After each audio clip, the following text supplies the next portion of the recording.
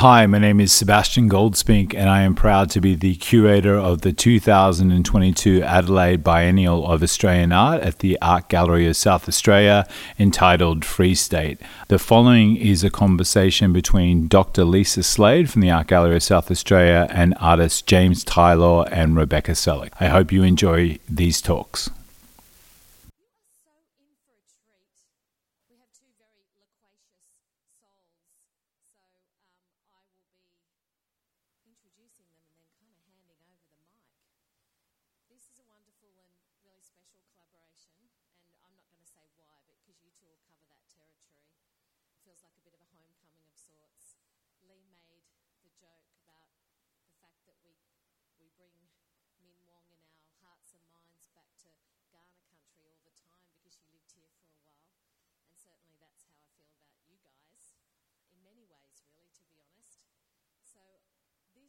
Particular installation has been made for the exhibition, and I guess you've got a sense already of just how a biennial becomes an engine room or a kind of platform, a wellspring, you can use whatever term you like, to enable new work to happen.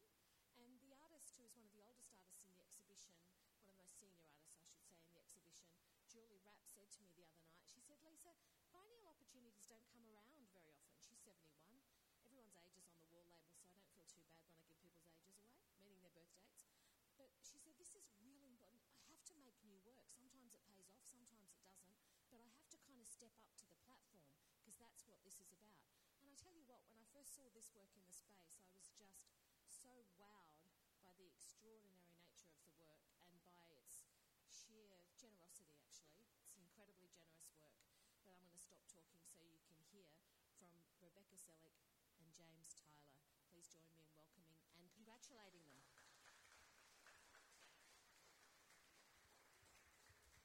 Thank you, Lisa. Namani, Natalia. Hello, everybody. Thank you for being here today. We'd like to acknowledge that we're on Kaurna land and pay our respects to elders past, present and future. Always was, always will be Aboriginal land. So just a bit of background about our practices, because we both have established separate practices but come together in this collaborative work, and the work is, there's separate elements, but the majority of the work is just intertwined, and we don't really know where one artist stops and one starts. So my background, I trained as a carpenter when I was about 19 through to maybe like 22, and I practice in Denmark, in Europe, as well as in WA in the Kimberley region. And so that was kind of like my first trade, and then I then wanted to do photography. And so in this, you kind of see both of my kind of disciplines come together. But it is also very similar for Beck. Hi, everyone. Yeah, so my background is in installation and sculpture, largely sculptures that inhabit spaces to become installations that almost have a life of their own. I like to create domestic spaces, largely referencing the complexity of animal environmental ethics on this continent, especially, in the last couple hundred years since colonisation, how that has shifted the landscape so dramatically, and how every choice that was made back then still has ramifications today in our culture and the way we live. So trying to highlight that, and I've always used found objects. I've done a lot of animatronic work, been really loving casting lately, just a way of drawing people in. I love the way that furniture creates a negative space to the body, and how that physically draws us in, can psychologically draw us in, especially when it's a home space, like, a living room interior, kitchen interior. And then I like to use the forms of animals as a way of engaging and creating a sense of empathy for deeper learning and understanding. So when James and I have had the honour of living together for years now, and every day is conversations about art and life and, culture, environment.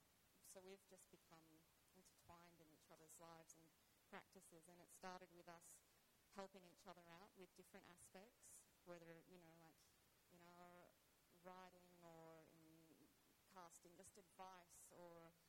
at one point, James was saying, hey, why are you using found objects when you never find exactly what you want? Why don't I make it for you? And how amazing is that?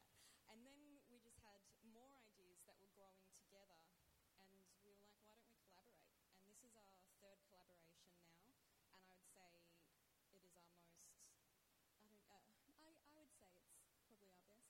We put a lot of heart in for this place, because why wouldn't you with an opportunity like this, especially to be able to present work on Kaurna land in this institution. Yeah. Yeah. So it kind of brings us to the bit about like why we made the type of work we made for this show specifically. So when Seb came to me originally to invite me to be in the show, I said, I want to collaborate with Beck on some furniture works, and he was like, well, he like presented this video to us about what the theme was, and he was like, he played on that really iconic South Australian title, Free State, and I guess as an Aboriginal person, a Nunga, a Kaurna person, like that idea of Free State is, I don't know, it's like a national myth. For some people, for the hoity-toity Adelaide people, it might feel like it was free settle, but if you're a working class person, the point of colonisation when they were divvying out land, only rich people could afford it and poor people couldn't. And then there's another class that no one really talks about, which is Kaurna people, Aboriginal people, and the experience of Nungas. And that's because many ways our history has been conveniently covered up for land stealing. And this work, I guess, kind of looks at a very specific and cruel practice within the taking of land. So just a brief, really quick understanding of how the first few years affects the next probably 150 years of South Australian history. So when the British colonised South Australia, they basically decided that they were going to round up Aboriginal people and put them into missions. And so it wasn't, they originally had certain ideals about westernisation and Christianising, but it wasn't that straightforward. So they set up a mission called Piltawaddle, which is on the nine-hole golf course down on the River Torrens, that worked in Kaurna language. So it was, the missionaries learnt Kaurna, then taught it to the children, literacy and Christianity through that. But then it wasn't working how they wanted it. They wanted Kaurna to be learning English, although Kaurna were picking up English very fast, a lot faster than any other nationality was. If a German was trying to learn English, they would never learn it as quick as Kaurna were, and it was commented as Kaurna were amazingly fluent, probably because of having other language groups around. Kaurna people spoke multiple languages. Anyway, they decided to can that mission, and then they moved it to just here, actually. Like, we're probably partially sitting under the old mission, which is the native school, which is around about here, between here and the museum, between the barracks, which the police could easily overlook. And the old mission was directly across from the old jail, so it was like an intimidation of Kaurna people. Anyway, that wasn't working. The kids weren't learning it enough, so they just grabbed the kids and then they put them on a ship and sent them to Penindi Mission, which is in Port Lincoln. And then the parents were forced to walk all the way around and couldn't go via boat. And in this process, what they were trying to do was disrupt any kind of cultural practice. And then the parents were then either taken to Point Pearce Mission or Rowcan down south. And on these missions, the westernisation process started happening, and in that was that what to do with all these Aboriginal people, free labour. And so a lot of farmers were going to the mission and asking for workers, and then getting Aboriginal people to basically work the farms. And many families did. Mortlock was a family that did it, and well known, and the wealth of slave labour essentially probably paid for the Mortlock wing of the library. So our history of Aboriginal indentured servitude, which is known by, as slavery these days and recognised by the UN as slavery, wasn't called that at the time. So this idea of free, I guess, comes back to in this servitude basically most of the profit made by early settlers would have been on the back of these invisible Aboriginal people who were working the fields and the kitchens of, not even that wealthy of landowners, probably more lower class, but also as wealthy as the Mortlock family. So it's a personal story for me, as many, I wouldn't say that there isn't a Nunga family in Australia that doesn't have some connection to it, and probably even people in this room who don't know they have Aboriginal ancestry, because of the assimilation process of that indentured servitude, a lot of non-Indigenous families will actually have that heritage because it's just part of the assimilation process. So it's a story that both built these institutions around us, happened directly in these institutions. So it's something that I guess both me and Beck wanted to sort of raise, and so playing on Beck's strength of furniture and domestic space, but also it was in my family's lineage, it was my great-great-grandmother was on a farm between Hamlet Bridge and Balaclava, so that's the landscapes depicted is the region where my Kaurna family comes from, except this one which is down south, that's Rapid Bay area, or Papunyunga in Kaurna language. So basically, I kind of wanted to just state that that idea of freeness is not a utopian vision of South Australia for everybody. But there's little parts of this which I'll hand over to Rebecca to speak about, because there is a tension between the process of what's happening in the fields and the use of land and environment, which I know that Beck could speak about better than I can. But with James's history, it does become more personal as well, but it is a wider history and one that should be better known.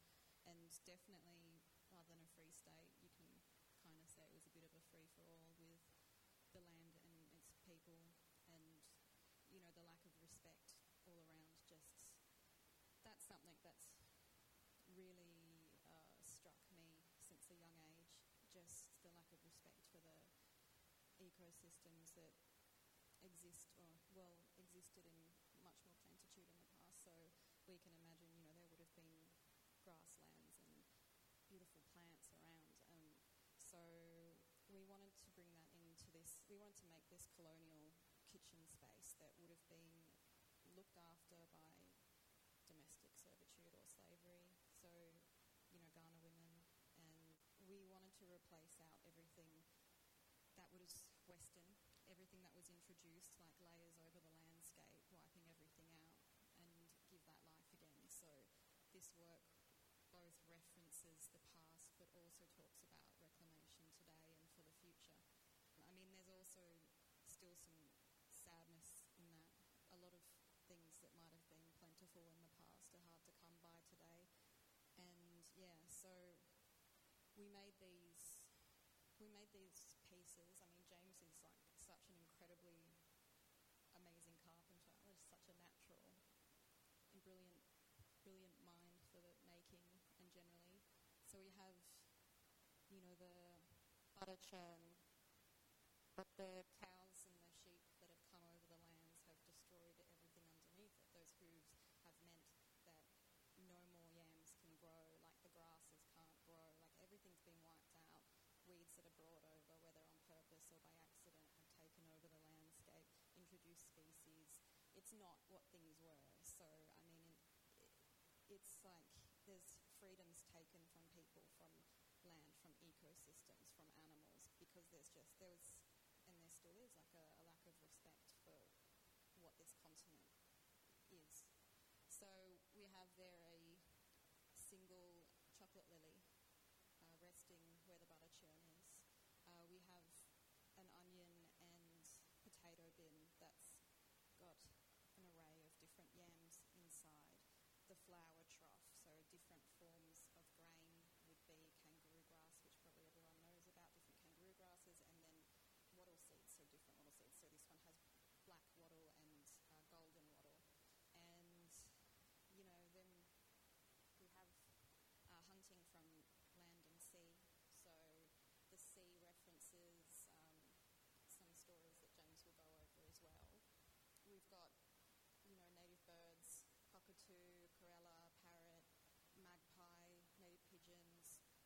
resources, but also in some ways referencing that loss of freedom in what is called a free state.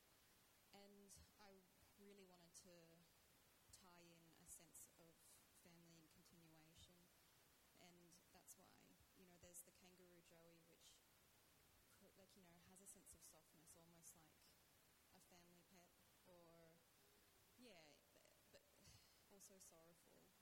And then, really importantly, the set of bronze pondong seeds on the ground, which are like a game of marbles. So it's still in my head, this space is inhabited still, and there's children running through. And I hope that when you guys walk through, you feel a sense of it being inhabited as well. Did you want to go on tell the story, or? This little cluster is quite important. It kind of sits as the odd one out. Maybe in some ways, maybe in some ways not. So the notion of Free State kind of starts at this idea of 1836. It's probably 1838 that actually slavery begins in a kind of systematic way where it's written in British Parliament, and then it extends to 1967.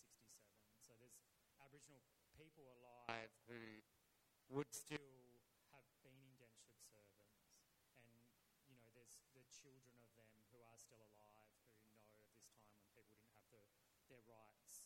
So when elders in our community, Uncle Lewis, Uncle Moogie, they were born at a time when there was racial segregation, and I really do need to point that out, because I don't think people really understand how close it is. I mean, there's people here who welcome you into spaces who lived at a time when where Aboriginal people didn't have rights in this state. So just be mindful of how nice the Kaurna community is in inviting and welcoming people into this community. I mean, those members of the community can speak for themselves, but I think it's just a very mindful little note that there's some humble parts of it. But there is a period that we don't know about, that we don't talk about, that doesn't sit in the friendly South Australian notion of the state being settled. And that's one that I'm intertwined with, both as an Aboriginal person but also as Anglo-Australian. So whalers and sealers were the first to colonise South Australia, some of my ancestors, who then later went on to Victoria, and they were from Tasmania, but originally obviously from England and Scotland. But this group of people, it happened probably for 20 years before colonisation, that they were operating off the coast, getting whales, but they didn't know how to get greens. So they used to kidnap Aboriginal women to basically, for multiple reasons, and they also kidnapped Aboriginal men, and they also had a going I can't remember how many shillings it is, but there was a rate for the sale of Aboriginal people on Kangaroo Island, and they were treated as slaves. And I mean, it ranged from loving relationships to sexual slavery.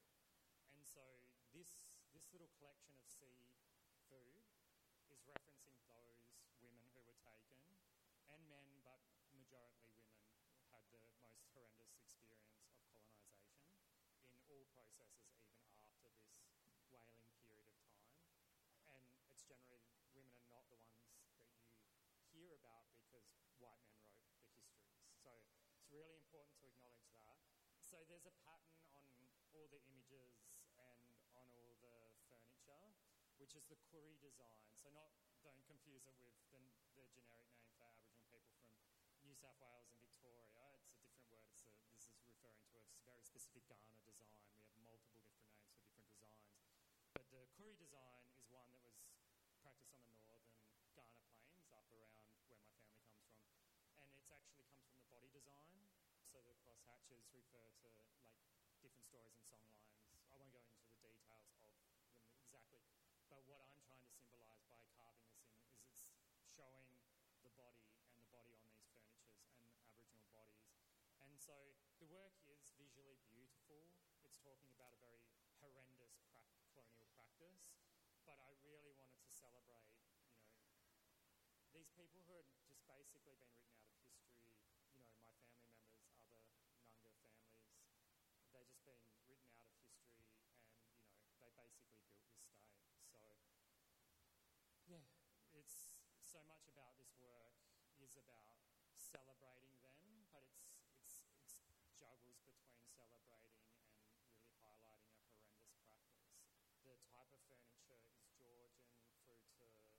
of Georgian and modernist, that period of when Aboriginal people were being taken as servants and slaves, so from the 1830s through to the to 1967. I know it's a loose time frame of that. I know there's people in here who are experts in the times of those periods, but that's the style. But they also are lower class furniture or poor. So I come from a low socioeconomic background. Our family, were really, really poor. Like I've always been either working or on the dole. So I think about furniture, like when you go up into these wings, you see really decorative furniture. That's wealthy people's stuff. Our furniture as poor people don't belong in these spaces, but they should, because we built this place. And so in that way I wanted to celebrate lower economic class, basically. And there is class in Australia if people choose to see it or be blind to it. And if you're blind to it, you're probably the problem. So I guess it reflects so many aspects of our existence now and in the past. So we sat down and we went through each piece of furniture and what should be on there.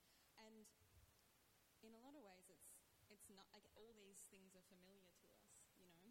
We go out bird watching and see all the native species. We take him out for bushwalks almost every day. We grow the nungri and the samphire, the warble greens, the saltbush, Kakala. the yams. Yeah, we cook with them as well. Yeah, we cook with them, but they felt like important things to have in the installation because they would have been traditional food sources.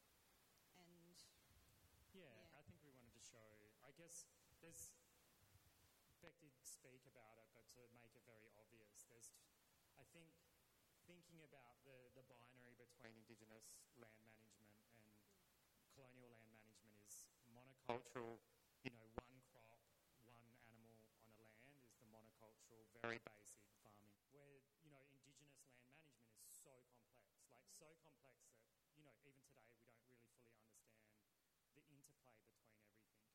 And, that's captured in the weaving of songlines and the understanding of like an oral history in a library through songlines. But essentially, like biodiversity, everything's in play with each other, the animals with everything, and it all feeds on. You take one thing out of the system, it starts to break down, and that's what we're bearing witness to now, as well as the changing of, strip farming has led to lower rainfalls, and you can just look at the BOM data and you can just watch it just dry up. And so those practices of monocultural farming have devastated this biodiversity. And I think when Beck was talking about how that has sort of affected and the things that we couldn't find anymore or might not exist anymore. That's some of the sadness in it too, and the fact that a lot of things are being encouraged to grow in gardens because then they can't grow in the wild anymore. And I just wonder about I'm just going to say Nunga, like it's multiple language groups. I think there's 26 in South Australia, and people coming from those language groups having their land taken off them by non-Indigenous people, and then like not even paid, but like forced to strip the land and then farm it in a very different way that would have just destroyed the person's. I don't even really know how to, like, when you're Ghana, you kind of understand how horrendous that process is to envision in your mind. You're like, this environment shouldn't be, this environment is sick. They would have known that their whole world was being destroyed in front of them and being forced to do that, whipped to do that, So I think, the biodiversity plays a very important role in this. You can touch it. The monocultural farming is one aspect of it, where the world has a serious decline in topsoil and even the nutrients in our soils, and there's life in the soils, and that's dying.